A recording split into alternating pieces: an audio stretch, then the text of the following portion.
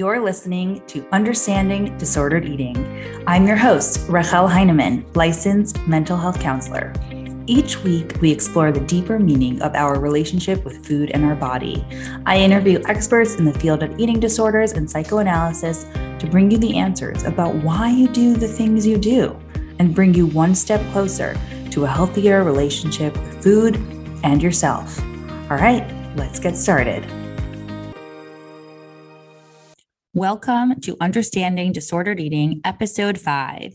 Today, we sit down with Kimberly Meehan, who is an ANCC board-certified psychiatric nurse practitioner. She has a private practice in New York City and works with adults who experience anxiety, depression, ADHD, sleep issues, eating disorders, and OCD. Kim works with an integrative and holistic approach, offering lifestyle changes, meditation, mindfulness, and psychotherapy in addition to medication management.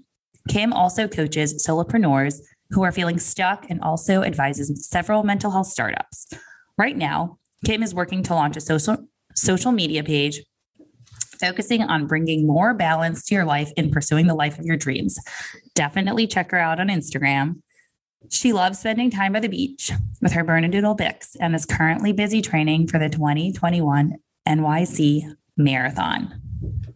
I'm really excited about this conversation because, as you know, the point of the podcast is mostly to get people thinking a little bit more about why they do what they do, especially as it pertains to eating disorder behaviors.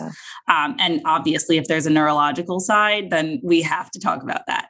So before we start, I would love to hear a little bit more about what your training is, especially because some people think about prescribing providers as a psychiatrist and you're a psych NP. So what does that entail? And I know that your journey was kind of different. So what does it look like?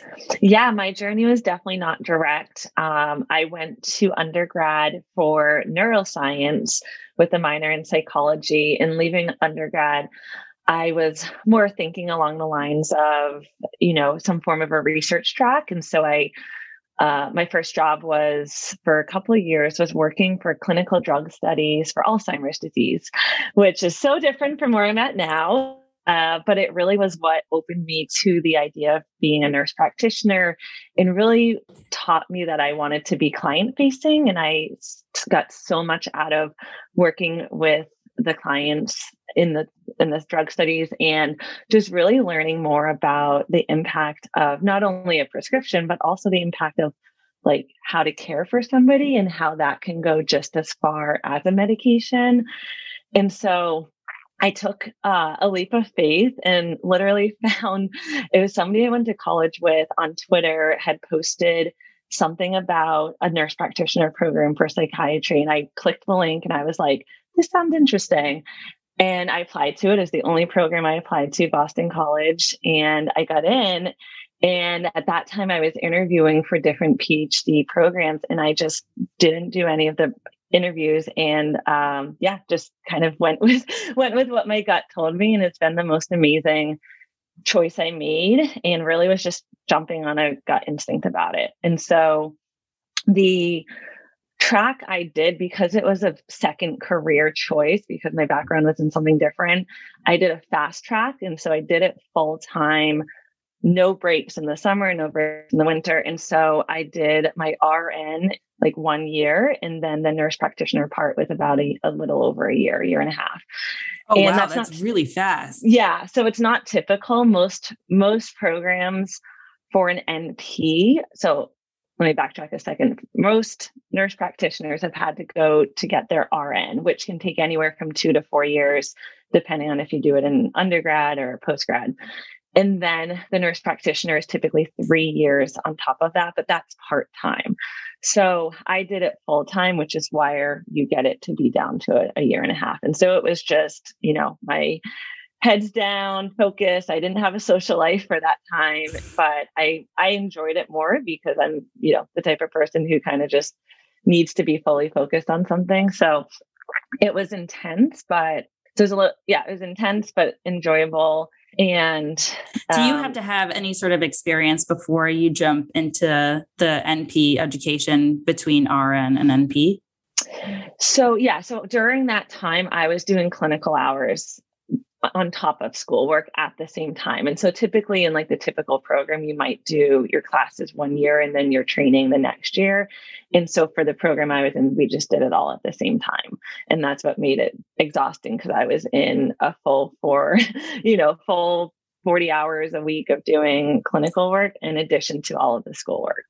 Oh my God. So I in order for Psych NP, we needed maybe like 800 hours of clinical hours, which compared to, LMHC or social work is actually far less.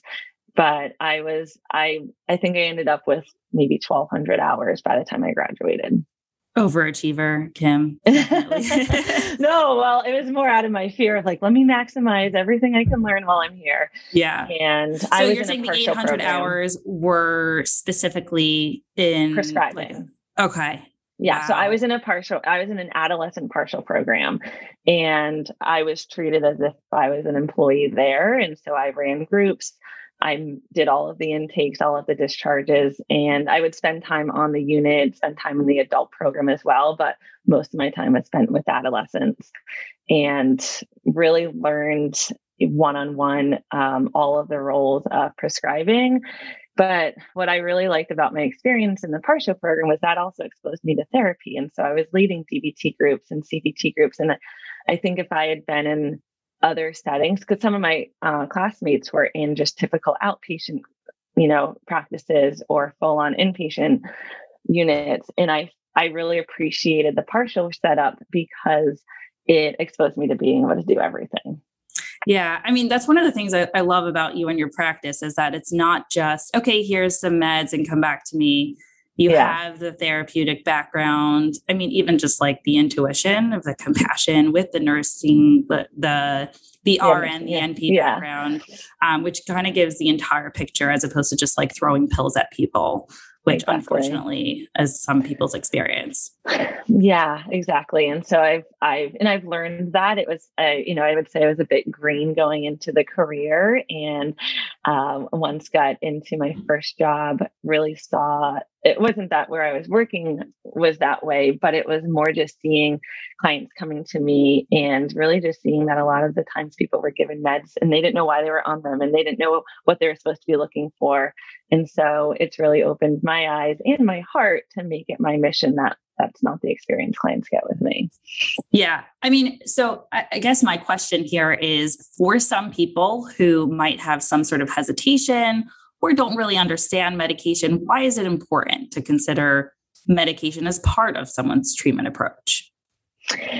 I like to use the comparison of, understanding the biology of why we feel things. And so if somebody is, being treated for diabetes, there's a lifestyle component of exercise and of monitoring what you eat.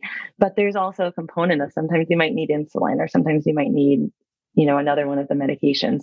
And even though mental health, eating disorders included, or anxiety or depression, even though it's not as tangible as seeing a number of a blood sugar level, it still is a biological disorder or condition.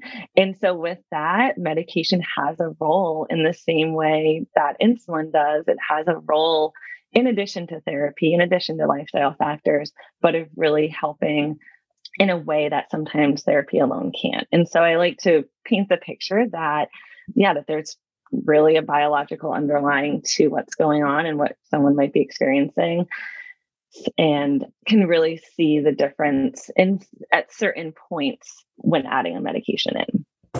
Yeah. And I think we'll go into specifics of what you're talking about, the biology of some disorders and how the medication can help. But I think also what's important to highlight here is that it basically never happens that someone comes through our door with an eating disorder and nothing else.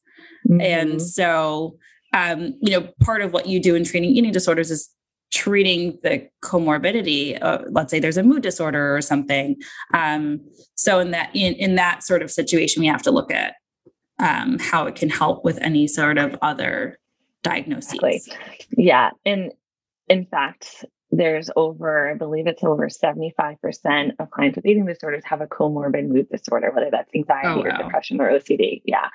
And so what we see, and we can get into this later or now, but the research or there's not that much research or evidence necessarily to support. Well, actually, let me backtrack.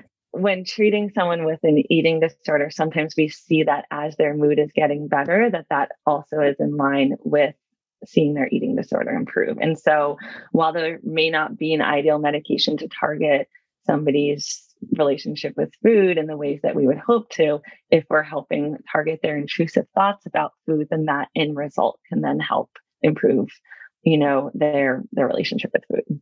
Yeah. And I think with eating disorders, it's so complicated because it is a complex diagnosis that we have to look at, and this is something that we talked about in a previous episode about the biopsychosocial, that there's so many different aspects that cause and maintain an eating disorder.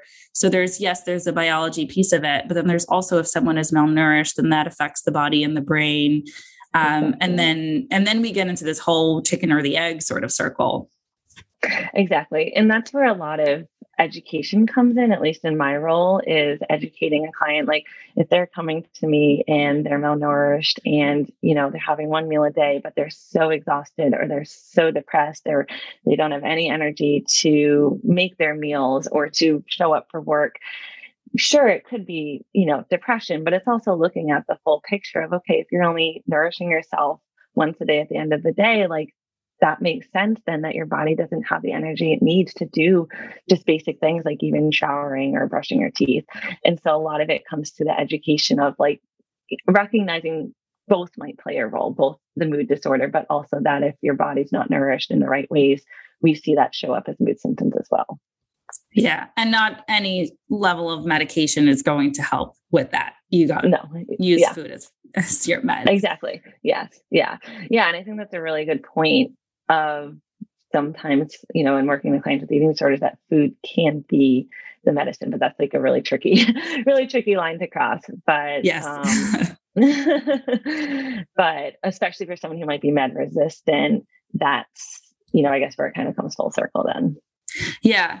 So kind of along the lines of the complexity of this, how do you actually assess for medication? It's not like you can just take a blood test and say, oh, you have this and this and this, right, and therefore take this medication. So how do you do that? Yeah, if only it were that easy. So it really comes down to, it's really an art and a science with prescribing. We could all do the research and look at what the, books tell us on what to prescribe. But it really, at least in my role, it comes down to who's sitting in front of me. What are their concerns? What are their needs? And, what are ways that they want to feel better? And also how can they achievably get there? And so when considering when is the right time for a medication, a lot of it comes down to if they've tried a lot of other avenues beforehand or how severe it is, right? Like if it's impacting their functioning where they can't physically get to therapy or where they're not able to do self-care, that's where medication can help the process of, the way I word it is, turn down the volume of some of the things that might interfere with their ability to take care of themselves otherwise. And so, in a nutshell, the choice to start a medication is really severity, functionality, and, the extent that the symptoms are impacting their life. Yeah. And I love that you're saying that it's an art and a science, which is very difficult to assess, especially if you don't take each individual's needs into account. And something that, shameless plug, I think that every time that you do this, in my experience, has been so spot on because you take the time to actually understand this person who's sitting in front of you as a whole, their background, their past, their relationships, and then you can kind of put the medication in that fits their lifestyle. Yeah, exactly. Beautifully said. And that's where sometimes it's also a journey, right? And there's a lot of frustration. I think that's a lot of the stigma about medications is clients will say, I've tried so many, or, I don't want to be, the guinea pig for it. And so that's a big education part of, while we might need to try one or two or more medications to find the right fit, it's also because we want to find the right fit.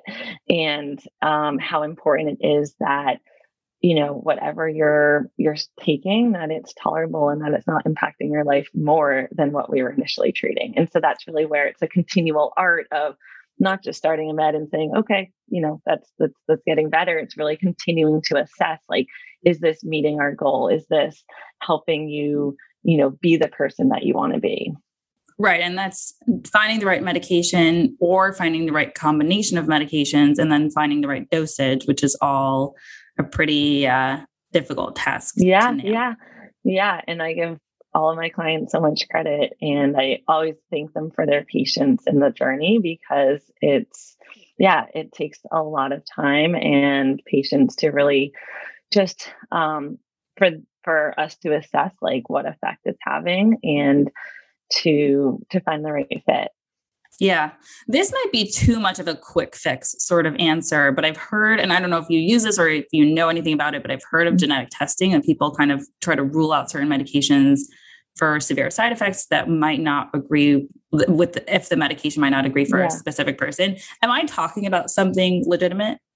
Yes, you are. And I love that you brought it up. It is something that I'm seeing emerge in the field more in the last 5 years. And I love to see it taking a place. It's still definitely in the earlier stages from what from my experience with it. But I encourage it for my clients if they can afford it. I would say that's the biggest limiting factor right now is cost. And a lot of the companies are trying to make it more affordable or trying to take insurance. But what the genetic testing gives us at this point, it's not that quick fix, right? Like it can't tell us, okay, this is the best medication. This is what will avoid side effects. But it does give us some helpful context, especially if someone's had multiple trials of medications. It might tell us why those medications haven't responded, and that if their serotonin receptors have what we, not to get too into the medical jargon, but if they have a genetic polymorphism, which is really just meaning it's not functioning as expected. And because of that, we might then expect that SSRIs are going to have more side effects for this person, or we might expect to try a different approach than maybe what would be first, what comes to mind first if the genetic profile shows something different. So at this point, it's not the quick fix, but it does give us a lot of helpful information to why someone may or may not have had a certain experience with the medication. Yeah. So what type of medications are there? Like what sort of classes of drugs do you normally use?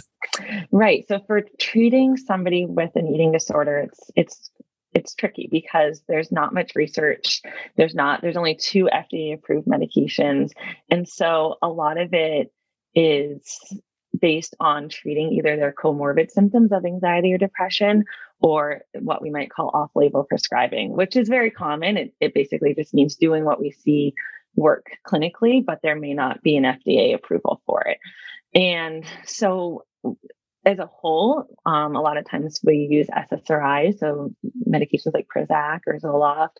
And more recently, there's been more use of second generation antipsychotics, which might sound a little bit off because we're not treating somebody with psychosis, but the way that they work and the symptoms that they target, and sometimes even the side effect profiles, can be beneficial for clients with eating disorders. And so it's really in an exploratory phase, but so SSRIs, second generation antipsychotics, and for binge eating disorder, a medication called Vyvanse is approved. And but that's what really makes it tricky, is that for each, for all the components that go into an eating disorder, there's just varying levels of evidence for what's supportive based on which diagnosis. Yeah. What kind of drug is Vyvanse? Sorry about that. Yeah. So Vyvanse is actually used to treat ADHD. It's a stimulant medication. And it's very interesting to me that it has the approval for binge eating disorder. But the more that I've learned about it and the more that I've used it in clients, I've really seen its efficacy in multi-dimensions. So, I think one of the bigger driving factors is that it can reduce appetite. For somebody who has binge eating disorder, it allows them to maybe be more in tune with what their hunger cues are saying, and to regulate their response to food or their impulse to food. But there's been a lot of research more recently to show that there's an overlap between ADHD and binge eating disorder, specifically with impulsivity and attention to certain things. And so that's what I find interesting, is that I see it improve coincided, like yeah, coincidingly a lot. Wow, that's really interesting.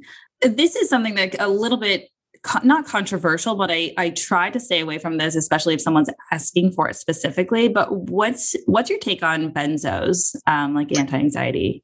Yeah, it's definitely a controversial subject. In terms of treating clients with eating disorders, there's no research to support its use in recovery. And, the only time that maybe sometimes it's used is to help reduce anxiety around meal times if somebody is very malnourished and having difficulty with food intake. But even with that, I think more recently what we're seeing is really trying to use programs like meal support or coping, anxiety coping skills around those meals rather than a benzo, just because the way a benzo works is it's very much can be a quick fix where it works quickly and it can certainly reduce the anxiety before a meal, but it also isn't necessarily treating the cause. My other concerns with benzos are that they are habit forming, and so they can quickly become dependent, and it can be a very long journey to have somebody come off of a benzo. And so, maybe 20, 30 years ago, they were more frequently used, but now we see SSRIs being used to treat anxiety in a way that's preventative and in a way that's not habit forming versus the benzos, which are used more in the moment rather than preventatively. And so that's what leads to them, becoming so addictive. Right. And also, I don't know much about this, but I'm sure the half-life is much shorter and so exactly. Right. Biologically, they become more addicted or something like exactly. Yep. That's exactly it. So the half-life of a benzo is a couple hours. You feel the effects right away. Wow. And it wears off within a few hours versus an SSRI. It'll take a month for it to work. So there's not that immediate response to it. But again, if we're seeing that an SSRI is preventative of the anxiety in the first place, then that would reduce the need for the benzo.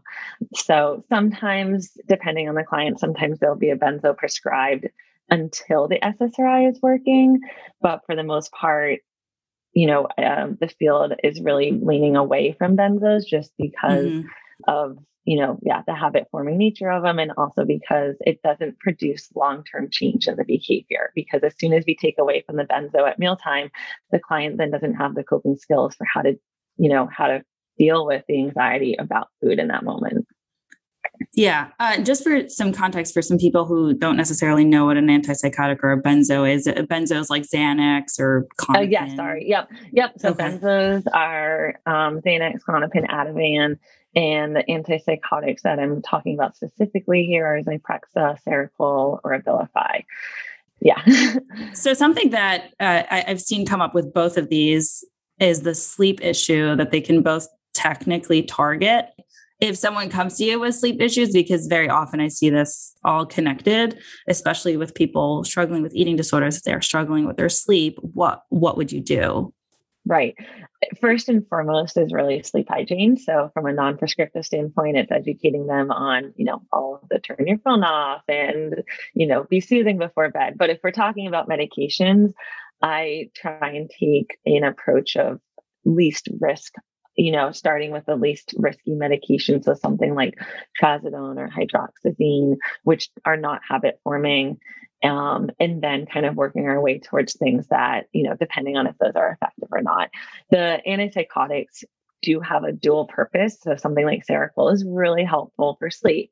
So if somebody has another reason that, another symptom that might benefit from Seroquel, then that might be a good choice because we can target multiple things with one medication. So that's especially with clients with eating disorders or somebody who might have, depression that hasn't responded well to other medications. That's where something like that might make sense. Yeah. Because of the name, like you said, it sounds kind of scary. Are these more hardcore drugs that if someone is just struggling with sleep, that maybe not the best idea to go for the Seroquel or trazodone? Exactly. Yeah. So something like Seroquel or, the second generation antipsychotics, that's Seroquel, Abilify, Zyprexa, those have a lot more side effects. And so that's where it comes to be the art of prescribing, is really weighing the pros and cons of, the severity of what we're treating, as well as like what potential risks are quote unquote worth it.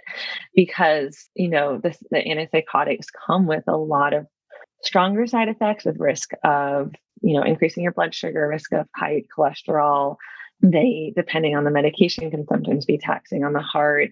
They can increase your appetite and cause metabolic effects. And so there's a lot more things to consider for something like Seroquel over, something that is not in that class. So like when we're talking about sleep meds like trazodone, is much more minimal in side effects comparatively.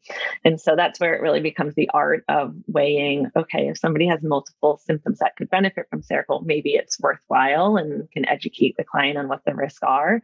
But if it's, sleep and their other symptoms, if the sleep is the concern and their other symptoms are well managed, that's where something a little bit less intense might make sense. Yeah. So getting into like a little bit more of the mechanism of each of the class of drugs, I'm so curious to know if you're able to describe it to somebody who has no understanding of this, or the jargon, what is the neurobiology or the mechanism of these meds? Yeah, that's a great question. And we're still learning a lot about it, which is just so interesting to follow along on what changes year to year or every couple of years about it. So the primary medications that I see used in treating eating disorders, which are SSRIs, things like Prozac, Zoloft, Lexapro, those work on the neurotransmitter serotonin. So basically what they're doing is prolonging the effect of the serotonin that your body already has. And so they're doing that by, if we think of that serotonin is active when it's in the cell, so by blocking the receptors to recycle it, it makes that serotonin last longer in your cell. So it increases the amount of serotonin, which then can help with mood. It can help with reducing anxiety and reducing intrusive thoughts.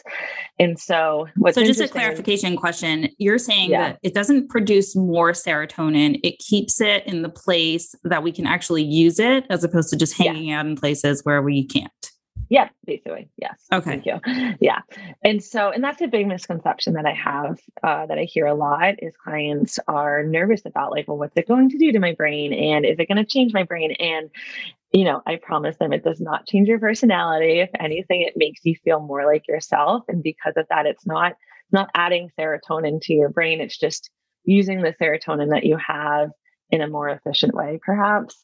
And because of that, that's where we can see the results. Yeah. What about, just because we were talking about the second generation antipsychotic and benzos? Yeah. So those work so the second generation antipsychotics work very differently. They block dopamine receptors, which again, in a similar way of SSRIs, blocking serotonin receptors, this blocks dopamine, which increases the dopamine that's available to be used. So we see that specifically for like the reward and the pleasure pathway.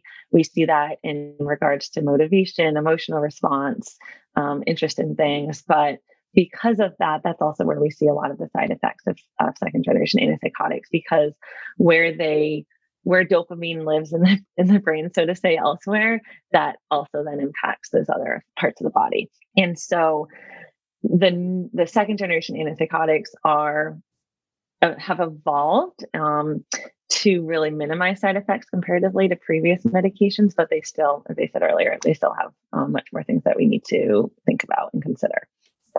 And then so a couple questions about just before you move on, in terms of the difference between, maybe this is too naive of a question, what's the difference between serotonin and dopamine? Because they both sound like related to feeling good.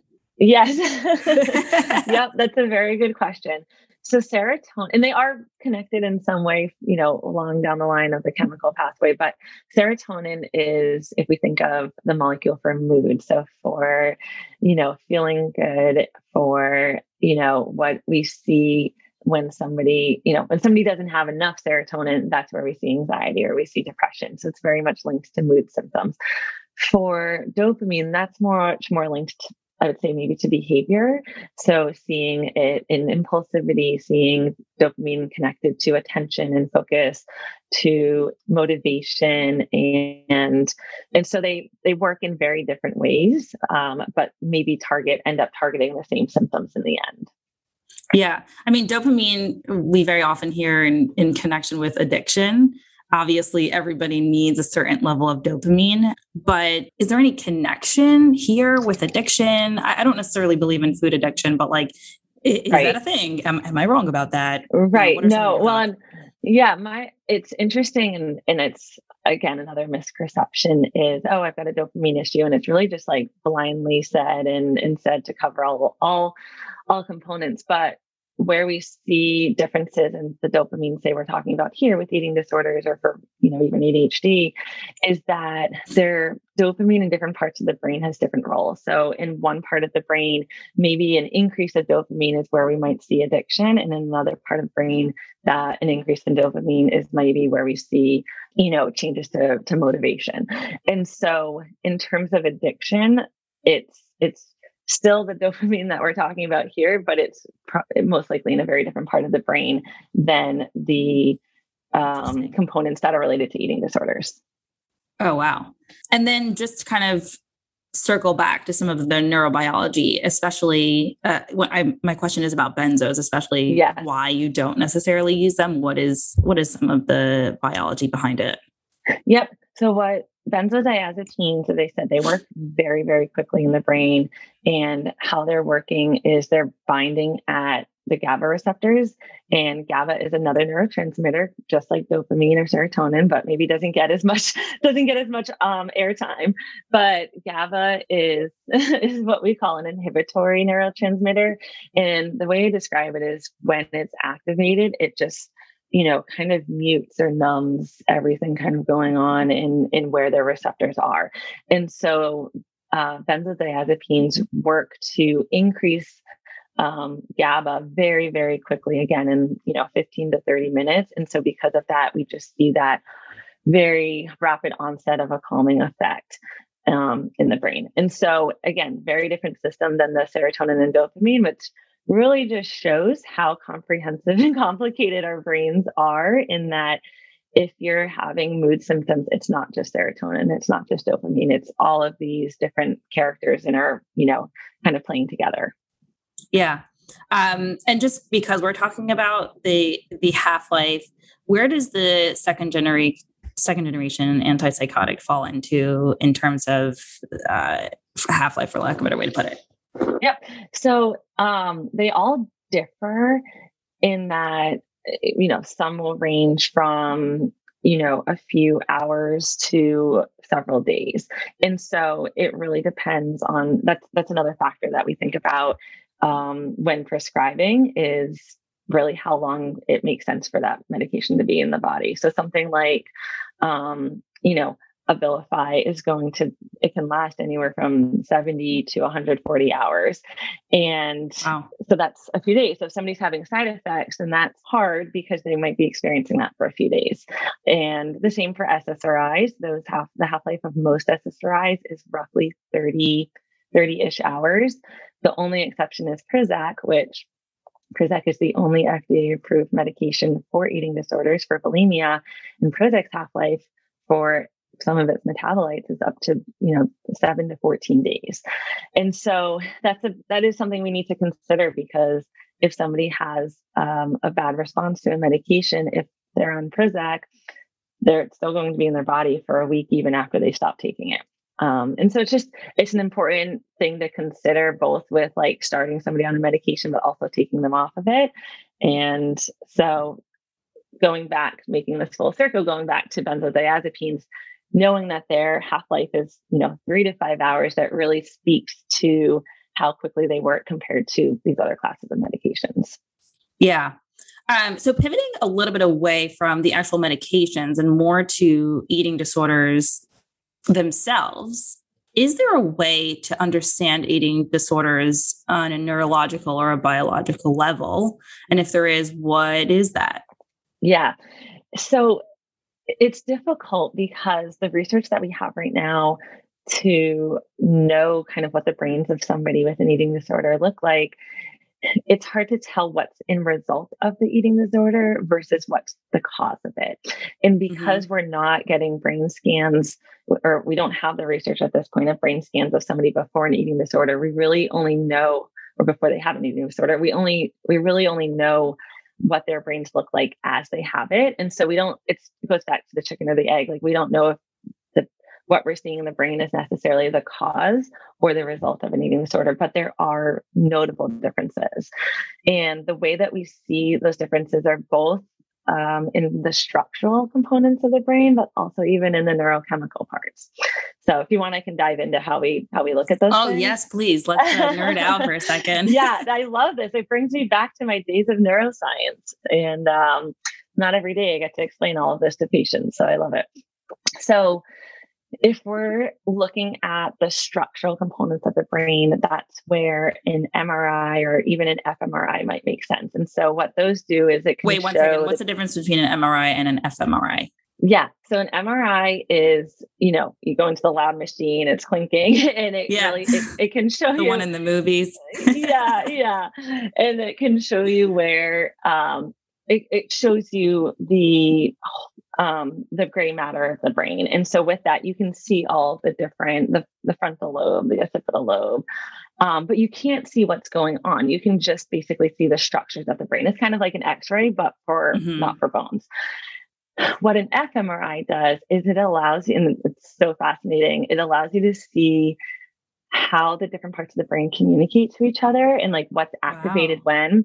So what, in using a client with eating disorders, what they might do is what parts of the brain light up when, they're at mealtime versus when they're restricting, or what parts of the brain light up when somebody's going, just about to have a binge episode or after a binge episode. And so that's where it's fascinating to really understand that there is a biologic component and that the brain, has a role in it. Where in the brain that's where it's still very new research. There's definitely support for changes to, and I don't know how much you want to have me go into the jargon of it, but like one key player that we found is the insula, which is connected to sensory info about food. And so somebody with an eating disorder is going to have an altered response in the fMRI in their insula, which makes sense when we think of what an eating disorder is. Yeah. And other components are the nucleus accumbens, which is a main source of where dopamine lives, and how that then connects to other parts of the brain, such as the orbital frontal cortex and the amygdala. And that's where we really see the connection with like the reward and the value of food. And so we can see that it changes the perceived importance of food once you have a stimulus. And so that's still where we still have a lot more to learn about it, but it's very reassuring or just interesting to know that the different parts of the brain, like what their roles are, and then how we see that impacting behavior in real life. Yeah. So maybe can help understand why somebody might gravitate toward binge eating as opposed to restriction, because maybe certain parts of their brain are lighting up. They're getting more, I guess, quote, pleasure from one of these behaviors that somebody else wouldn't necessarily get. Exactly. Yep. That's exactly it. And so that's where we still don't know if that gravitation towards these behaviors is in result of their brain being this way, or if that happens, like if over time it's reinforced and then we see their brain changing. But yeah, that's exactly it.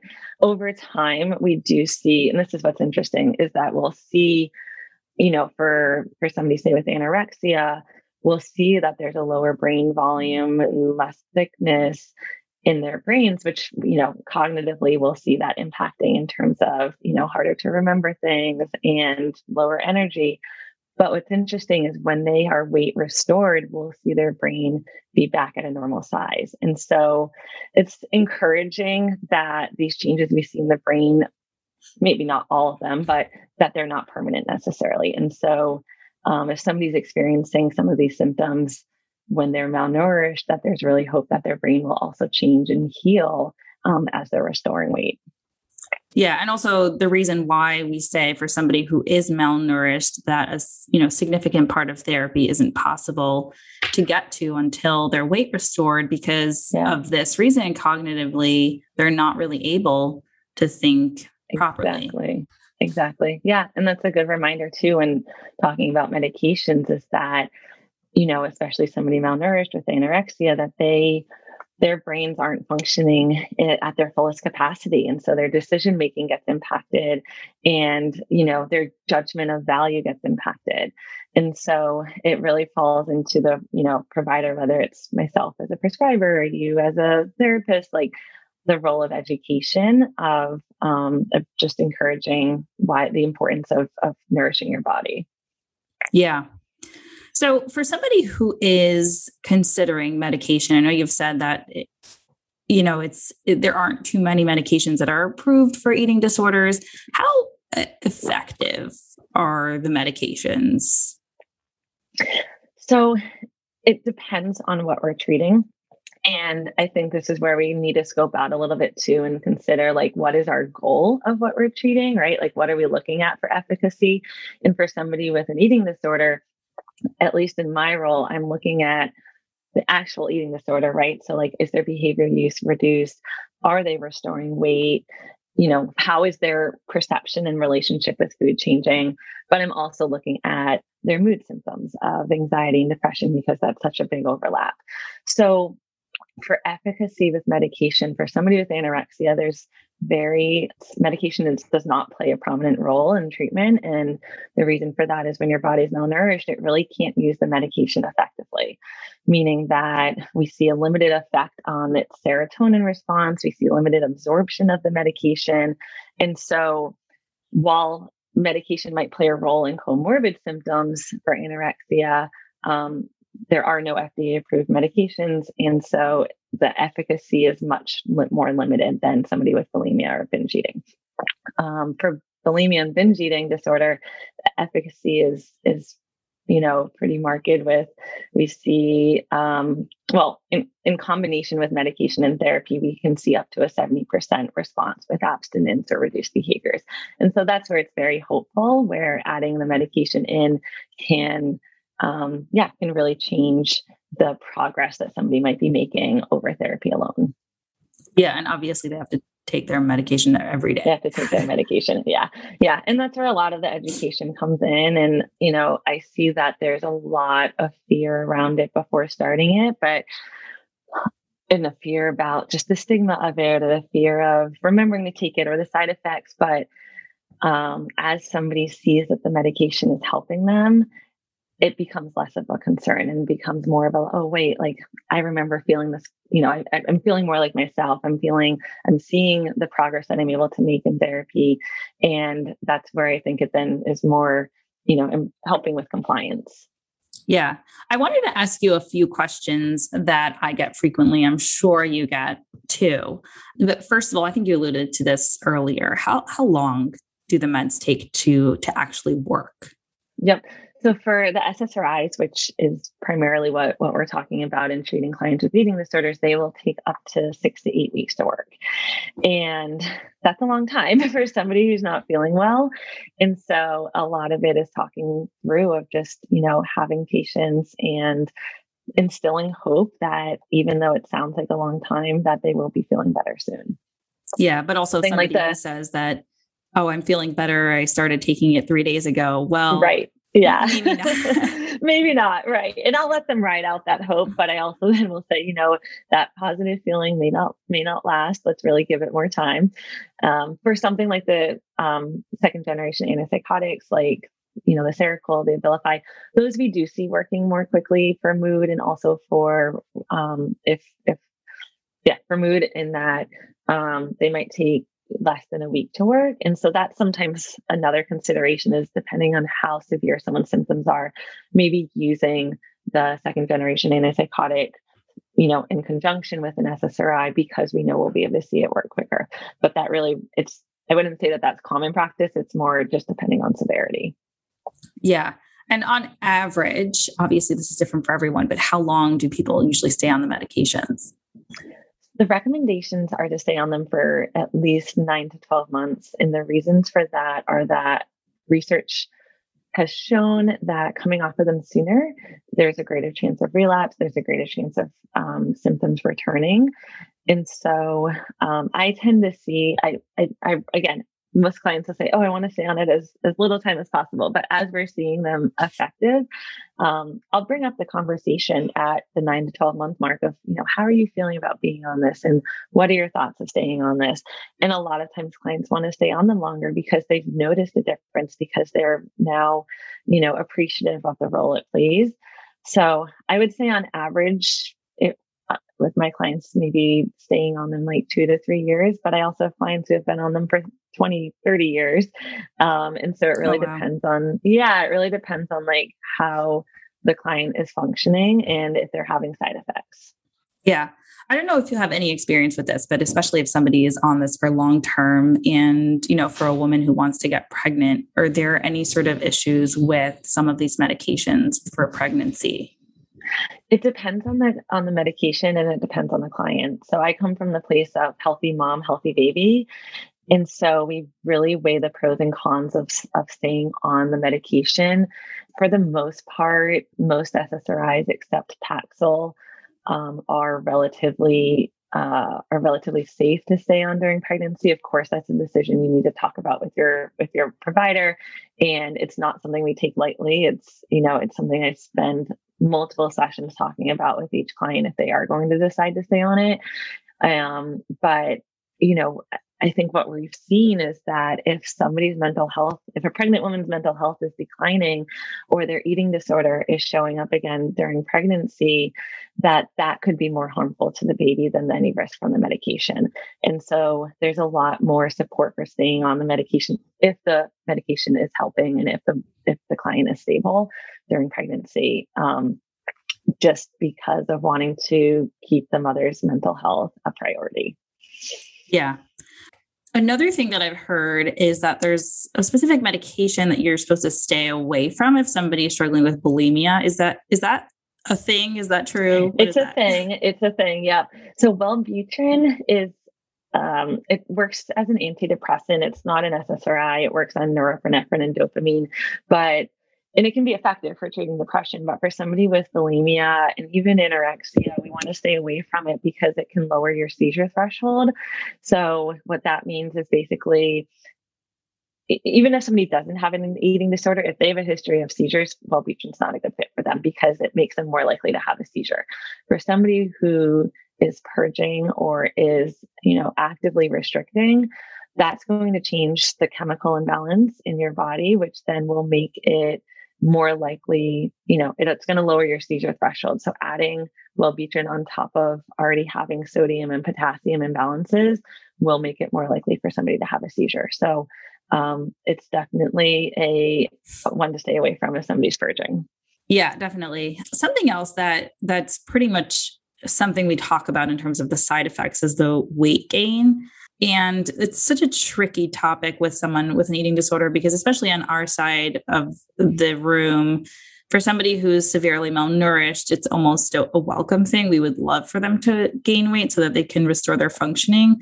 But obviously for them, it's absolutely terrifying. And so it's so dicey. What do you do with this? Yeah, I would say that's probably the hardest conversations to be having, and the hardest. Again, I keep talking about weighing the pros and cons, but that's really what it comes down to in having these conversations with clients. And it is a reality. It's the number one concern I have in all clients, whether they have an eating disorder or not, but specifically those who are already conscientious about their weight and are not in the phase of recovery of wanting to restore. And I like to come from the place of compassion and empathy and understanding, really saying, look, like, I know that this might be hard and I can't promise what's going to happen or not happen. But I really encourage them that if at any point they're uncomfortable with any changes they see because of being on this medication, that we can have a conversation of what that means. And I think just coming from a place of understanding helps the client become more comfortable with it. What we end up seeing once they're on the medication, some medications are more likely to cause weight gain. Others, maybe we see it, maybe we don't. But what I find is that a lot of times, even if we're seeing those changes to weight once they're on the medication, because they're improving their relationship with food in their body, sometimes they're a little bit more accepting of it than what they thought before starting the medication. Oh, interesting. But to answer your question about weight gain, if if that's helpful for the specifics. In terms of the SSRIs, which are Prozac, Zoloft, Lexapro, I would say like there's an equal chance of weight gain, weight loss, or no change in weight with those medications. And it really depends on the person. And that's not something that we can know about ahead of time. And so I educate that there might be a change in their weight, but it's not something that we can predict. The second generation antipsychotics are more inclined to cause weight gain. And so that's obviously a much more in-depth conversation that we need to have with patients about it. Yeah, this is so helpful. I mean, we can go on for days and days and days. Yeah. But just in the interest of time, the last thing I wanted to ask you is there's so many interesting things that we hear about medications. People have these thoughts about them. And I'm just curious, like, what are the funniest or the craziest ones that you've heard? Oh yeah, I've heard them all. But I would say the most common one and the most real one is that people come in thinking like, oh, it's a happy pill, or I'll be cured. I'll be able to, do all of these things. And, it's a very grounding conversation that, okay, it's not going to be the quick fix. It can help you feel more functional. It can help you get back on your feet and turn down the volume of some of the symptoms you might be experiencing, but that it's not going to be that, I tell them, I'm like, I don't expect you to be running down the streets, jumping up and down this joy because of this medication. I say, but it might help you start your day a little easier, or whatever has been impacting them.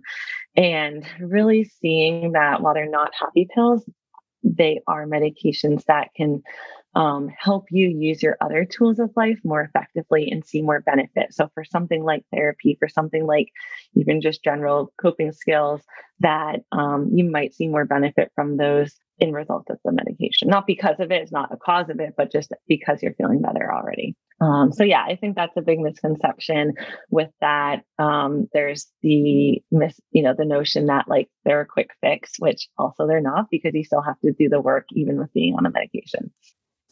Yeah. Well, this was really informative, and I really appreciate your taking the time. Before we wrap up, can you just share with our listeners where they can find you? Oh, thank you. Yeah, this was so fun. My first podcast, but you can find me on Instagram. My handle is Kim Meehan_NP. And with that, you can get a link to my website and find more about my practice. Awesome. All right. Thank you so much for taking the time. Thank you so much, Rochelle. This was so fun. Thanks so much for listening all the way to the end. If you enjoyed today's episode and you know someone who may as well, please share it. Not only does it help us reach more people, it really makes my day to know that this show is making a difference. All right, talk next time.